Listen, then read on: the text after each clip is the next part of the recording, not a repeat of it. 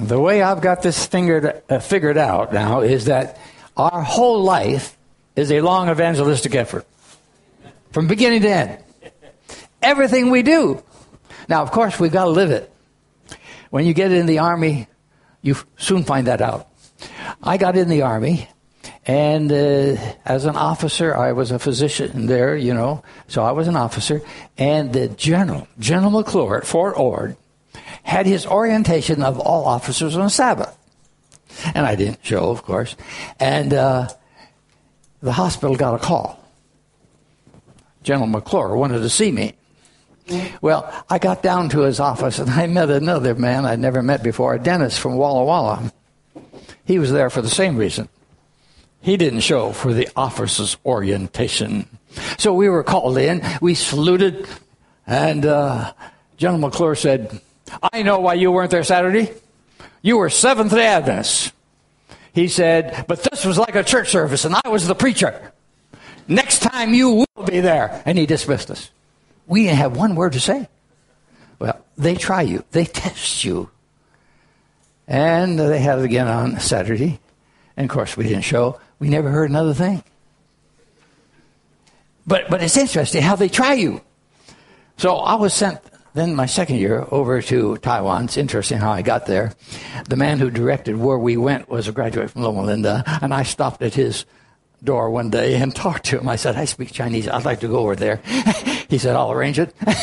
And so I was a military advisor to the Taiwanese army. We had a new lieutenant colonel come in, and he was giving me a bad time. He changed the staff meeting every week to Saturdays from Tuesdays. And when we had an American Army officer or a wife get pregnant or something, she had to go up to be delivered in Taipei, and I was in Taichung. So I ordered up a plane to take us there, Chinese Air Force. And it was interesting. When I got back one day, Sabbath, or Sunday, it was Sabbath. I got there before sundown. I got home. I had a note under my door ordering me to appear at staff meeting. Now, when you disobey a direct order, they can ship you into the brig, And so he was making it hard on me. Now, the U.S. Army has a special good deal, special regulation, that no matter how low the officer is, if he's a medical officer, he can order a general to the hospital for medical reasons. So I let my fellow officers know the problem. I said, you get word back to that man. If he doesn't lay off me, I'm going to order him up to Taipei to the hospital for mental observation. You know what that would do with his career. Well, anyway, you got to live it. They try you. They test you. By the way, just after I left Taiwan, they did send him home to Walter Reed for mental observation. But they do try you. They do try you. You got to live it. But while I was there at Fort Ord, only 19 of the 23 Seventh-day Adventists who went through the basic training bothered not to get trained Friday night on Sabbath. I mean, only 4 did not. 19 did go through the regular training on Sabbath. Now, that's a disappointment. That was a disappointment. Not only do you have to live it, you have to exude it. It's got to be in you. You don't even know it's coming out. Every one of us has an atmosphere around us.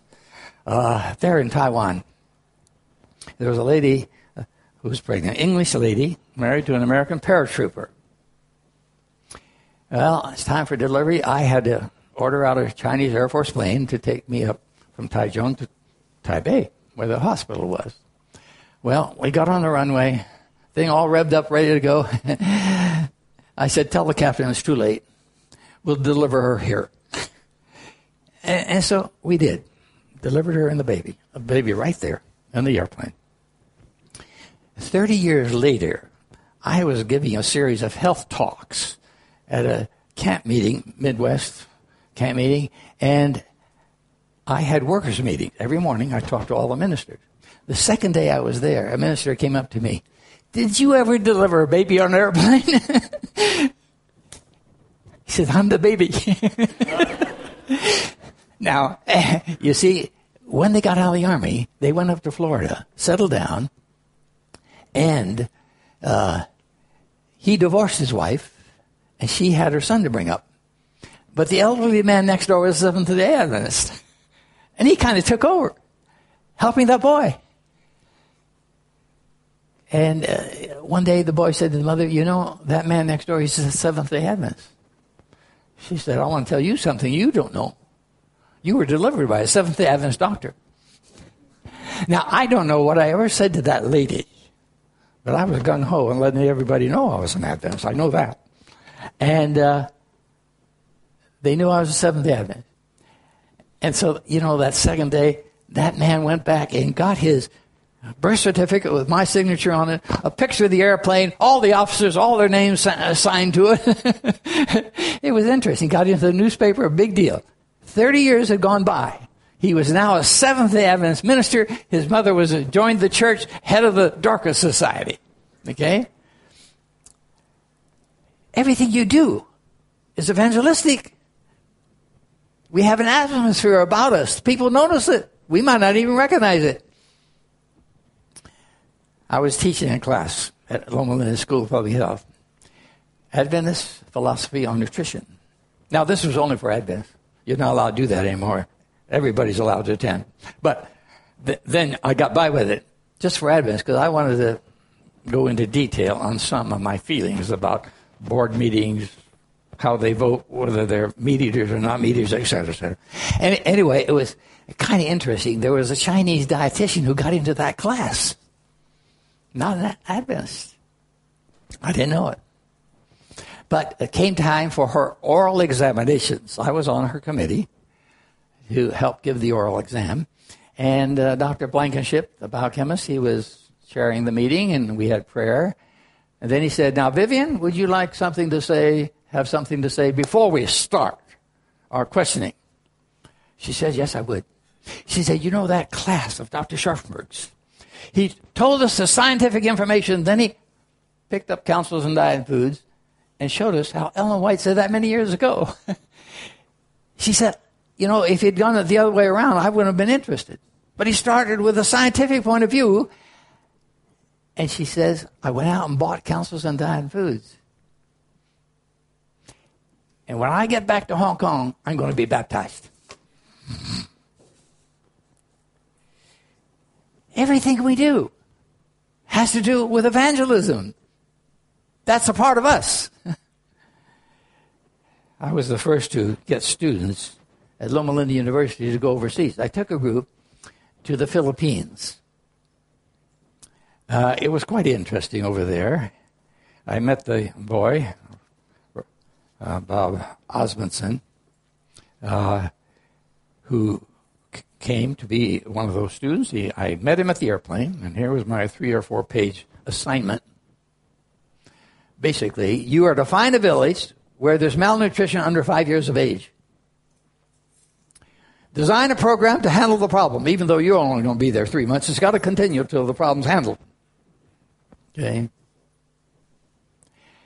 The other students all came. They tried to find such a place. They said, we don't see any people malnourished. I said, Bill, look at that girl over there. How old do you think she is? 7. I said, you ask her. I think she'll tell you that she's 9. He asked her. She was 9. She was short. She was malnourished for years. And they didn't recognize it. We finally found this village in Pulilio, a little island off of Quezon, and we got to work there. And I got some slides here to show you. Just a few minutes here. Let's show these pictures of the Philippines. We came up to this village. It was politically unorganized, but the leader of the village came to our students, and they said, now we're going to get all the villagers together, and we want you to talk to them. Well, what time do we start? 8 o'clock. Now, nobody had a watch in the village, so how could they tell when it was 8 o'clock? But nobody had a watch. And then Bill Osmondson said to them, now look, when do we stop? About the time the sun goes down. Now, at the School of Public Health, they'd been taught how to give lectures on health. But what do you do when you have the whole day? What do you do? I mean, this was kind of interesting. So we started. Now, here's the hut we rented to start with, a little Nipa hut. You know, they have these bamboo slats on the floor, and you put your garbage between them so it soft goes down below, and the pigs take care of it down there. And, of course, we had to build our own house then, later. But we started with this one, okay? And what were we going to do now? We had these people. Well, we'd bring them in to sing songs and things like this. We did that. Okay, next. They were stunted in growth. We had a height-weight study on them. They were all 10 to 12 inches shorter, those kids were, than the kids from wealthy homes in the Makati district in Manila. They were short. All they had to eat was rice, fish, coconuts, and a little kangkong, swamp cabbage, to give them the vitamin A. They didn't have much to eat. So we had to start a gardening program. And we got into the school system. Gardening. Taught them how to grow food. We had a seed bank. It was a fun thing to do. And as a result of what we did, the governor of the province made a rule all schools must teach gardening. I've seen a lot of Filipino young people over in the United States, and they remember going to school and having to learn gardening. That's because of what we did, okay? So we taught gardening. We had to learn how to plow with a carbo. Okay, Nick. Now,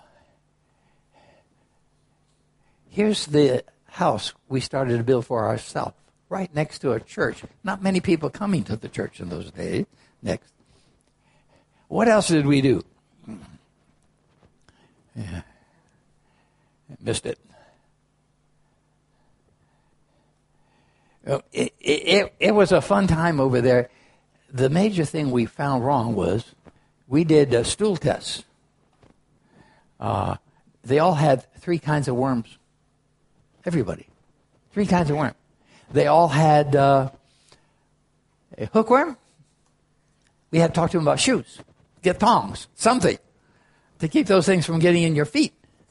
Then we had a toilet building contest. Now, they didn't like outhouses. Because when the boards got rotten and the fellow fell through, he got a bad nickname. And so we had to be very clever on how we built this. Now, we had a cement thing here with the toilet, and then we had the septic tank out back behind it further. And we had these traps and stuff so the odors didn't go in and out, or flies and bugs. And we did pretty good. Prisoners over there in the Philippines made the toilets, so we got them from them. There's one of the toilets, okay? We had this toilet building contest. Now, I was the judge, and I had to decide. It had to be used, number one, because they didn't want to use these things. Had to be used. Number 2, had to have a path with flowers on the way up. You know, I had to decide all the rules. Now, the man who won the prize got a watch. The only watch in the village. The next 2 prizes were shovels. The only shovels in the village. Our young people worked with it through a translator, Filipino student, nurse, and she translated. But our student would say 1 or 2 sentences, and then this translator would continue for 5 minutes. And our students got very upset. I said, that's fine. That's what we're here to do. Let them do it. If they can do it, let them do it. And they worked with the young people. Special programs for the young people in the village. And their young people's parents said, look, those are Adventistas. We're Catholics. Don't go there. And the students said, what have the Catholics done for us? Church was never, ever completed that they started to build. But we were doing something. We were doing something for them. Okay? Now, since they weren't getting enough to eat, we had to have evening lectures. There were no lights. We had to have a kerosene lantern. Okay? And do you eat this much of rice every day? Or this much? And we walked up and down the aisles to show them how much. Had to tell them they got to eat more. Okay? But anyway, what was the result of all this? There, you saw that one, yeah. What was the result of all this experience in the Philippines? There they are, shorter than they should have been. In fact, they didn't have any birth dates. We started a birth date system, starting with the newborns. And we had a problem with the newborns. They were dying too fast. The father would cut the cord. He'd take a bamboo stick and, make a point on it, make sure with saliva it was cleaned off well. And then he'd cut the cord with the stick. And the child got tetanus and would die. It was really something, a problem that we had. And the first man we met there, by the way, was the elder of the Adventist church. He introduced himself as the quack doctor. He had told everybody they had hypertension. He had no stethoscope, no sphygmomanometer. Here, all these people supposedly had hypertension. Now, what could we do with this quack doctor? Join him or fight him? We joined him. We bought him a stethoscope. We bought him a swig and taught him how to use it. Then he became a real doctor in the village. He really had the support of the people. We needed to use him. And then he found out the people didn't have hypertension. Well, this was really a very interesting situation. Thank you. I think that's it, isn't it? I think it is. We had a very interesting situation. That church built up. We had 11 of those young people baptized. Within a year, the village next door had an Adventist church. Health evangelism. Another thing I did, I think, was exciting in my years of teaching.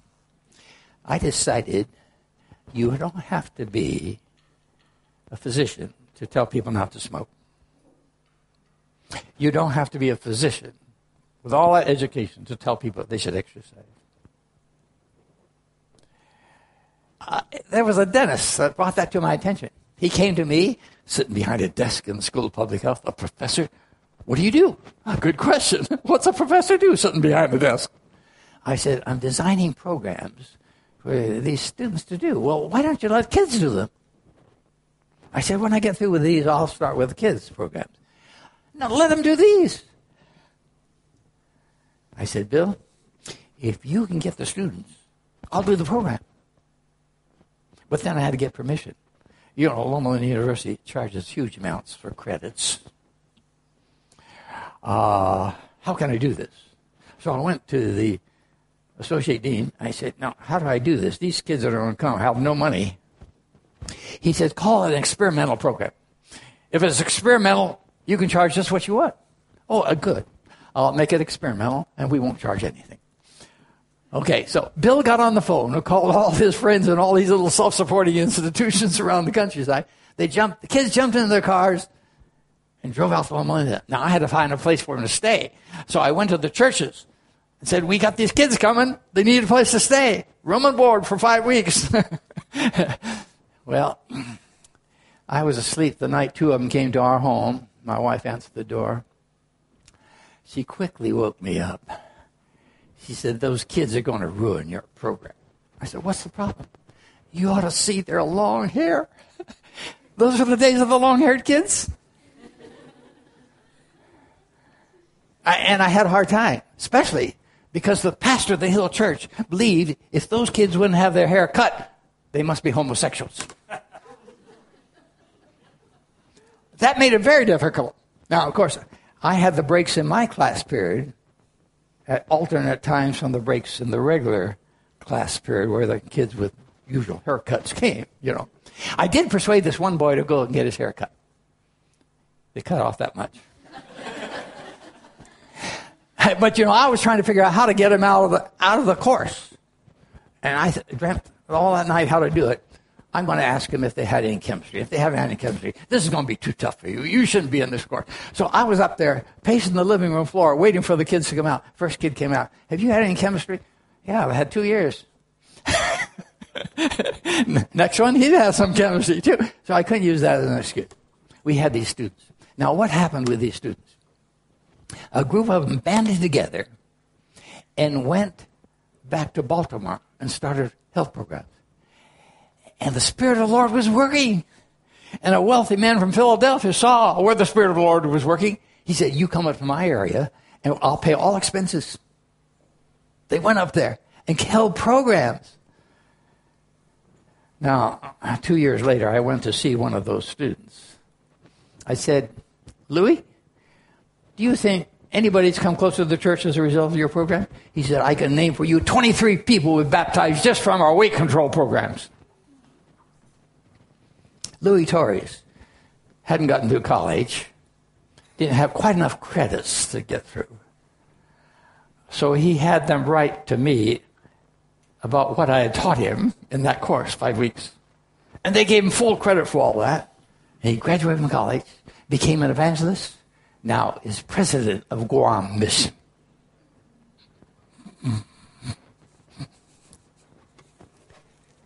Louis Torres, you may have known of him.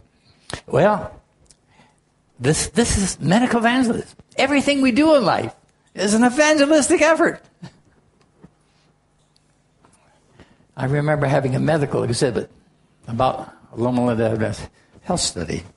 And 2 non-Adventist doctors came through, and I heard one say to the other as they were leaving, and they had seen this big exhibit of how Adventists have less colon cancer. And the one said to the other, now, I'm confused. I don't know whether I should become a Seventh-day Adventist or just live like one.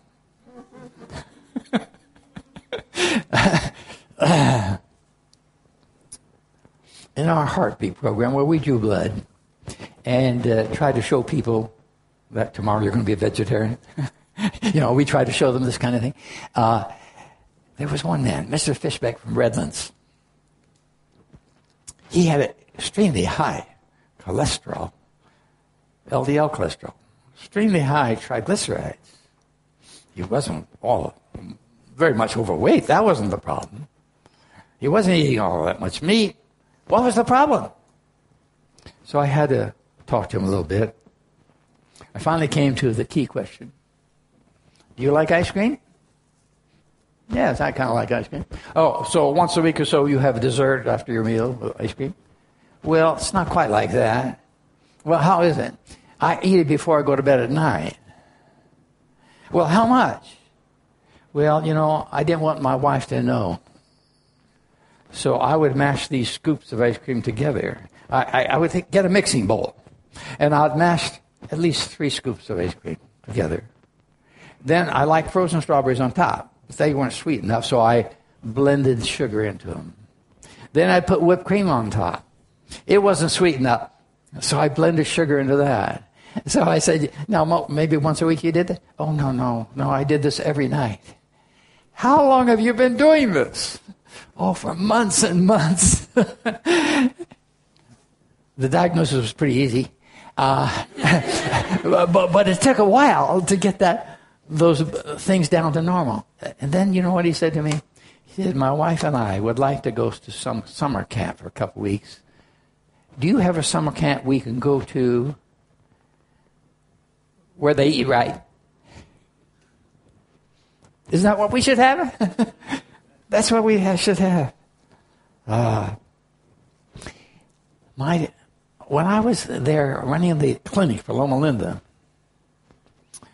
for the medical students and their families, including Lynn's father, I had him.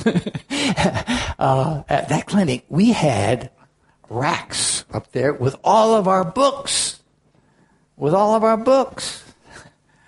And I spent about $80 a month replenishing that. Steps to Christ, Mary Kennedy's Victory. The books that really went out. The Marked Bible. All these books went. My daughter and her husband up in Washington State have a book rack. And the people that supply her from the ABC, that supply her with book, says there's only 2 doctors in this whole area, in this conference, that do this. Why? Every one of our offices should be an evangelistic center. We should have this material for the people.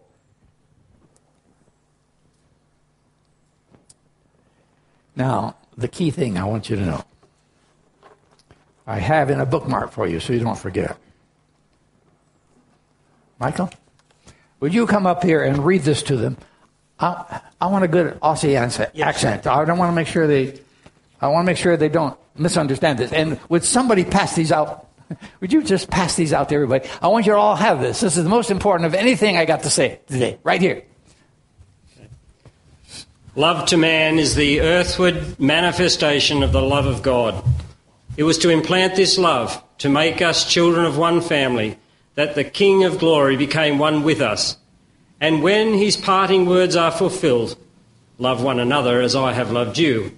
When we love the world as he has loved it, then for us his mission is accomplished.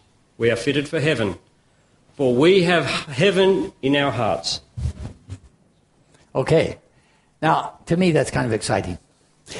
Early on, when we teach health education students how to do health education, we teach them the KISS principle. Have you heard the KISS principle?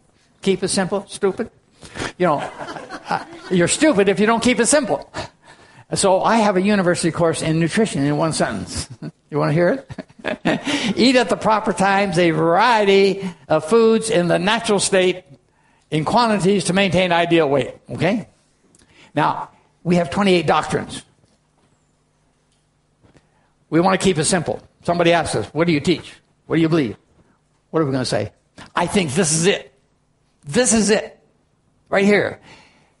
When we have the love for the world that Jesus has, we are fitted for heaven. That's what he came to do.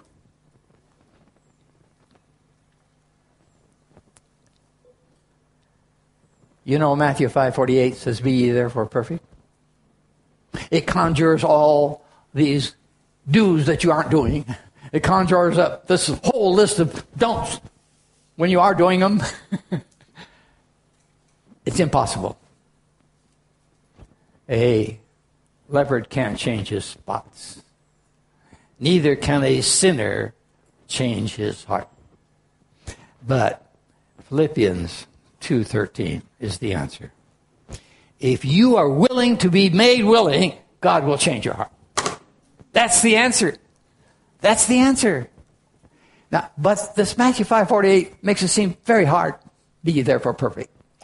But this statement, Desire of Ages 6:41, if we have the love for the people in this world that Jesus had when he was here, his work's accomplished in us. We are fitted for heaven. That makes it sound easy, doesn't it? I'm excited about that. When your neighbors need to have the health message, are we there to give it to them? When your neighbors need spiritual help, are we there to help them? You know, the final test of Sabbath and Sunday is related to true medical missionary work. Before my wife passed away in March, we decided we were going to read together for morning and evening worship all the manuscript releases, 21 volumes, 300 to 400 pages apiece. We read them. Now, she had already read them once. She was the best read woman in the Spirit of Prophecy, any woman in the church, ever. She knew it backwards and forward. But we read it together. And I marked in the back of the book statements that we hadn't seen anywhere else. And I want to read you this one here. Connecting up with true medical missionary work with Sabbath Sunday. Listen to it. The Word of God in His law is binding upon every intelligent mind. The truth for this time, the third angel's message, is to be proclaimed with a loud voice, meaning with increasing power as we approach the great final test. This test must come to the churches in connection with a true medical missionary work, a work that has the great physician to dictate and preside in all comprehend. Now, see, she talks about the final test, which we know is Sabbath Sunday. This test must come to the churches in connection with true medical missionary work. How does true medical missionary work have to do with the Sabbath Sunday question? Well, let me finish the paragraph and you'll see it. Under the great head, we are to present God's word requiring obedience to the system of Bible truth. which is a system of authority and power, convicting and converting the conscience. The demand of the word to obedience is a life and death question. Obedience to what day we keep. Obedience to the health reform message. Obedience to doing what she says in giving the health message. Obedience. It's a life and death question. I am so amazed to see. I'd seen this statement years before from other sources. But here I saw it in the context of manuscript releases. It's volume 10 of manuscript releases, page 314. Obedience. Which day we keep? Obedience of health reform. Obedience to the whole message we have of health reform. I was over in Slovakia, and there was a young girl there who was a pediatrician. She got acquainted with Adventists because she heard a pastor speak on the vegetarian diet. She was interested in that. So she volunteered to help. So she translated for me while I was there. And she was so nice to people. They would ask the most stupid questions. She would be nice to them. Answer very nicely. I had a hard time. A lady very excited about raw foods asked me in a big meeting if it was okay to eat rice raw. And I snapped back. I'd suggest you ask your psychiatrist that question. Now that wasn't nice at all. That wasn't nice at all. Neil Nedley was there and heard that. It wasn't nice. I felt bad about that ever since. But this Yanka, she would answer so nicely, even with people that ask stupid questions. Well, she came to the United States to help a Czech lady who was about to have triplets. She, being a pediatrician, was a good one to ask help. But that lady got a little funny mentally towards her end of the pregnancy, and she wanted Yanka out of that house. Yanka knew no Americans, nobody to call, except she did have my telephone number, and she called me. I said, Yanka, you stay right there. I'll be down in 2 days and pick you up. I brought her to my home, got my scrolls out of the Daniel 2, went through it with her. My husband's got to hear this. My husband's got to hear this. Well, to make a long story short, she was baptized. I flew over there. It was many years later. She was baptized. I flew over there for the baptism. I had the sermon, the Sabbath, and they went to the baptismal. And she was baptized in a lake. And she is now the medical director for the Slovakian conference, where I just came. In 90 days, she had me with 80 speaking appointments. And I'll be going back there in the spring again. She is doing a marvelous thing because she doesn't see Adventists during the week. She only sees non-Adventists. And she works with them. She's in the school system. She's everywhere. She's got a school that teaches cooking, having a program once a year of how to cook healthfully, a demonstration, and she gets the elite in the community to come into there and try it. I was there last summer. It was the second year she had it.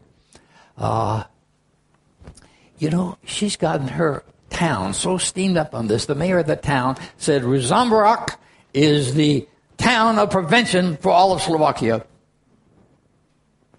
She's just over the U.S., brought a Catholic couple that she's working with. The Catholic lady had worked with the university and raised money for a big convention over there on prevention. But the fact that she's not around Adventists every day, she's got to work without Advent. And she is. I think sometimes we tend to associate with ourselves only. We need to associate with others. I was over in Africa. Dr. Wangai was such a good fellow at bringing people into the church through the health message. He was the division health director at this time. He said it's time that we have a big meeting for all of our educators, all of our health workers, all of our pastors to show them how to do health evangelism. So he had me come over for about 10 days before the big evangelistic meeting. And he had me speaking to 14 different groups. And then we rented the best place in town. It seated 500, cost $10,000 to rent it. A local church member paid for it. You couldn't come without a coupon. Didn't have to pay for it. But Adventists couldn't come unless they brought a non-Adventist. Place was packed, 400 people. I gave the first 2 talks on health. And Dr. Walter Pearson, you know the black preacher on TV? Very good. He tells stories, Bible stories. Very good what he does. And I had, he had the next 4 nights, but I had a health talk before his. So we had about equal time. Well, there was a Muslim, young Muslim was baptized, was converted and baptized at that meeting. We'll call him Omar. That's not his name, but we'll call him Omar. And he started preaching in the mosque. And the people in the mosque realized this wasn't the usual Muslim religion stuff. And so they wanted to assassinate him. They came in with hand grenades under the gown, and a young man was to stand up and to revile him publicly. And that was the signal to throw the hand grenades and assassinate him. The young man stood up, opened his mouth. His jaw got dislocated. He couldn't talk. In fact, he couldn't eat. And his family was afraid he was going to die. So his father brought him to Omar and said, would you please pray for him? And he prayed for him. His jaw flipped back into place. Well, his father got him, had him on the floor with a knife to kill him. And the brothers came along and said, we can't kill one of our own. So he took the knife from the father, said, we'll just gouge out his eyes so he can't read the scriptures. Came down, bang, one eye pops out. He jumps up and screams and got away. He says he's got to read the scriptures real fast now before they come for the other eye. He's in charge of our Muslim Bible correspondence school.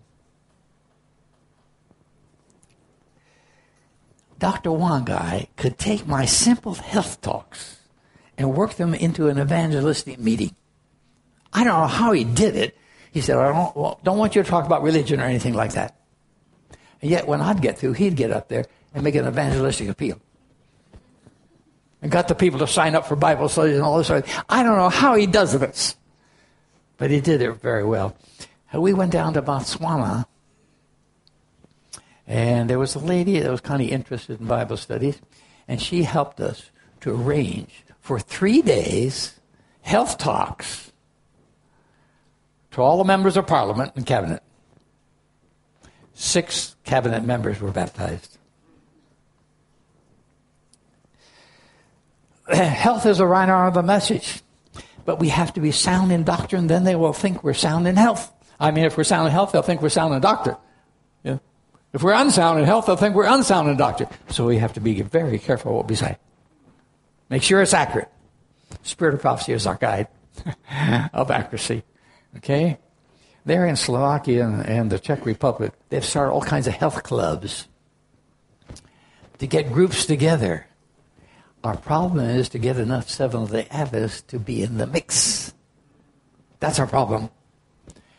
Now, we had cooking schools, and my assistants would all sit in the back row. I said, you can't do this.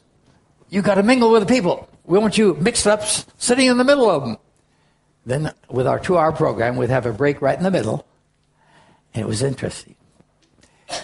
Somebody would have a question, and this Adventist girl would have the answer. And so there was a group around this girl at the break. There was a group around that Adventist at the break. There was a group around that Adventist at the break. Okay? There was one girl, missed our scrambled tofu night.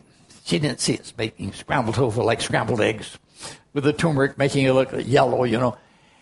And I said, say you missed the other night. That's the next night when she came. I said, you missed the other night. Wouldn't you like to have somebody come and show you this at home? We have health counselors who do this at home. So our health counselor, Bible worker, went to her home. And, you know, with 2 two women in a kitchen, can you think of any subject that doesn't get discussed? And pretty soon the girl says, those 10 commandments, I understand most of them, but that fourth one, I don't quite get it. 2-hour Bible study ensued. The next week, they were at church. Well, these health clubs, they are good things. They had them all over the place. It's run under the Life and Health Association is what they call it, a name that doesn't indicate a church, so we can get grants from government and such sources. And so I was at the last Life and Health Association board meeting over there, and the conference president said, Bohemil Kern, you're going to have to defend that we put any money into your work at the next conference meeting. So he was going through his slideshow, what he was going to say. And so I said to Brother Bohemil, I said, now I know how they think. I know what they're going to ask you. How many baptisms did you get? I know what they're going to say. He had the best answer I've ever heard. He said, I'm going to ask them a question. How many people have you baptized last year who have not been through our health programs? I thought that was very clever. Most all of them had been through the health programs. Okay? Now, if these health programs, they promote the health camp a whole week.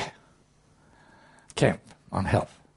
And they have religious meetings, devotional in the mornings. You don't have to attend, some don't.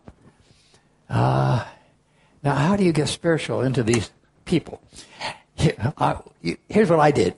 I took the Coleman's 7 stages of moral development. You've heard of those? Coleman, the professor at Harvard. He says, stage 1, it's like raising children. You're punished if you don't do what's right. That's stage 1 of moral development. So you do what's right because you're going to be punished. Stage 2, you do what's right because you're going to be rewarded. Stage 3, you do what's right because whole society is living this way. Stage 4, you do what's right on the speed limit because you were part of the committee that made the speed limit. Okay? Stage 5 is where moral development really starts. You do what's right because it's right.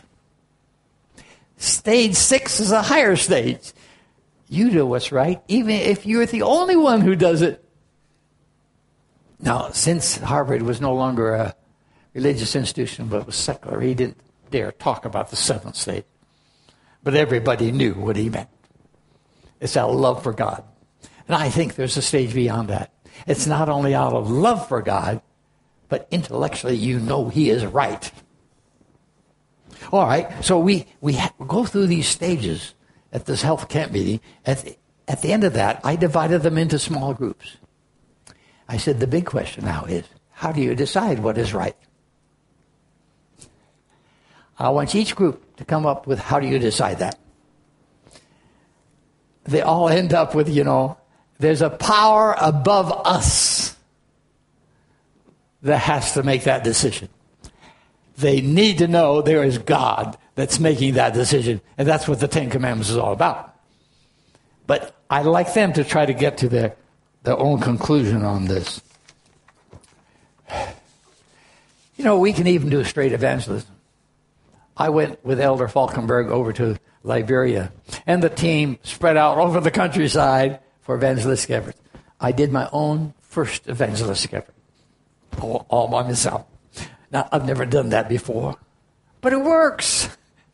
223 people baptized. Everything we do is an evangelistic effort. And health is the right arm.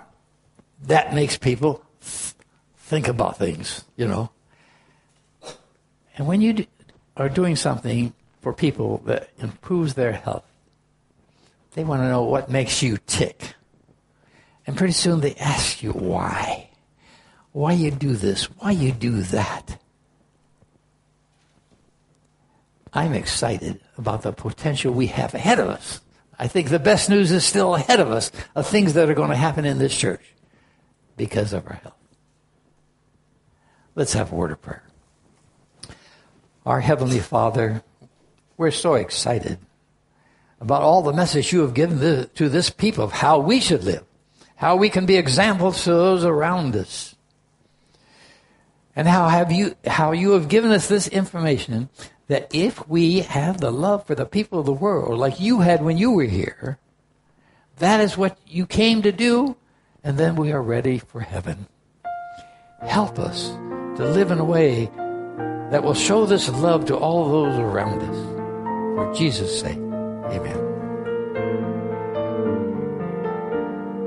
This media was brought to you by Audioverse, a website dedicated to spreading God's Word through free sermon audio and much more. If you would like to know more about Audioverse, or if you would like to listen to more sermons, please visit www.audioverse.org.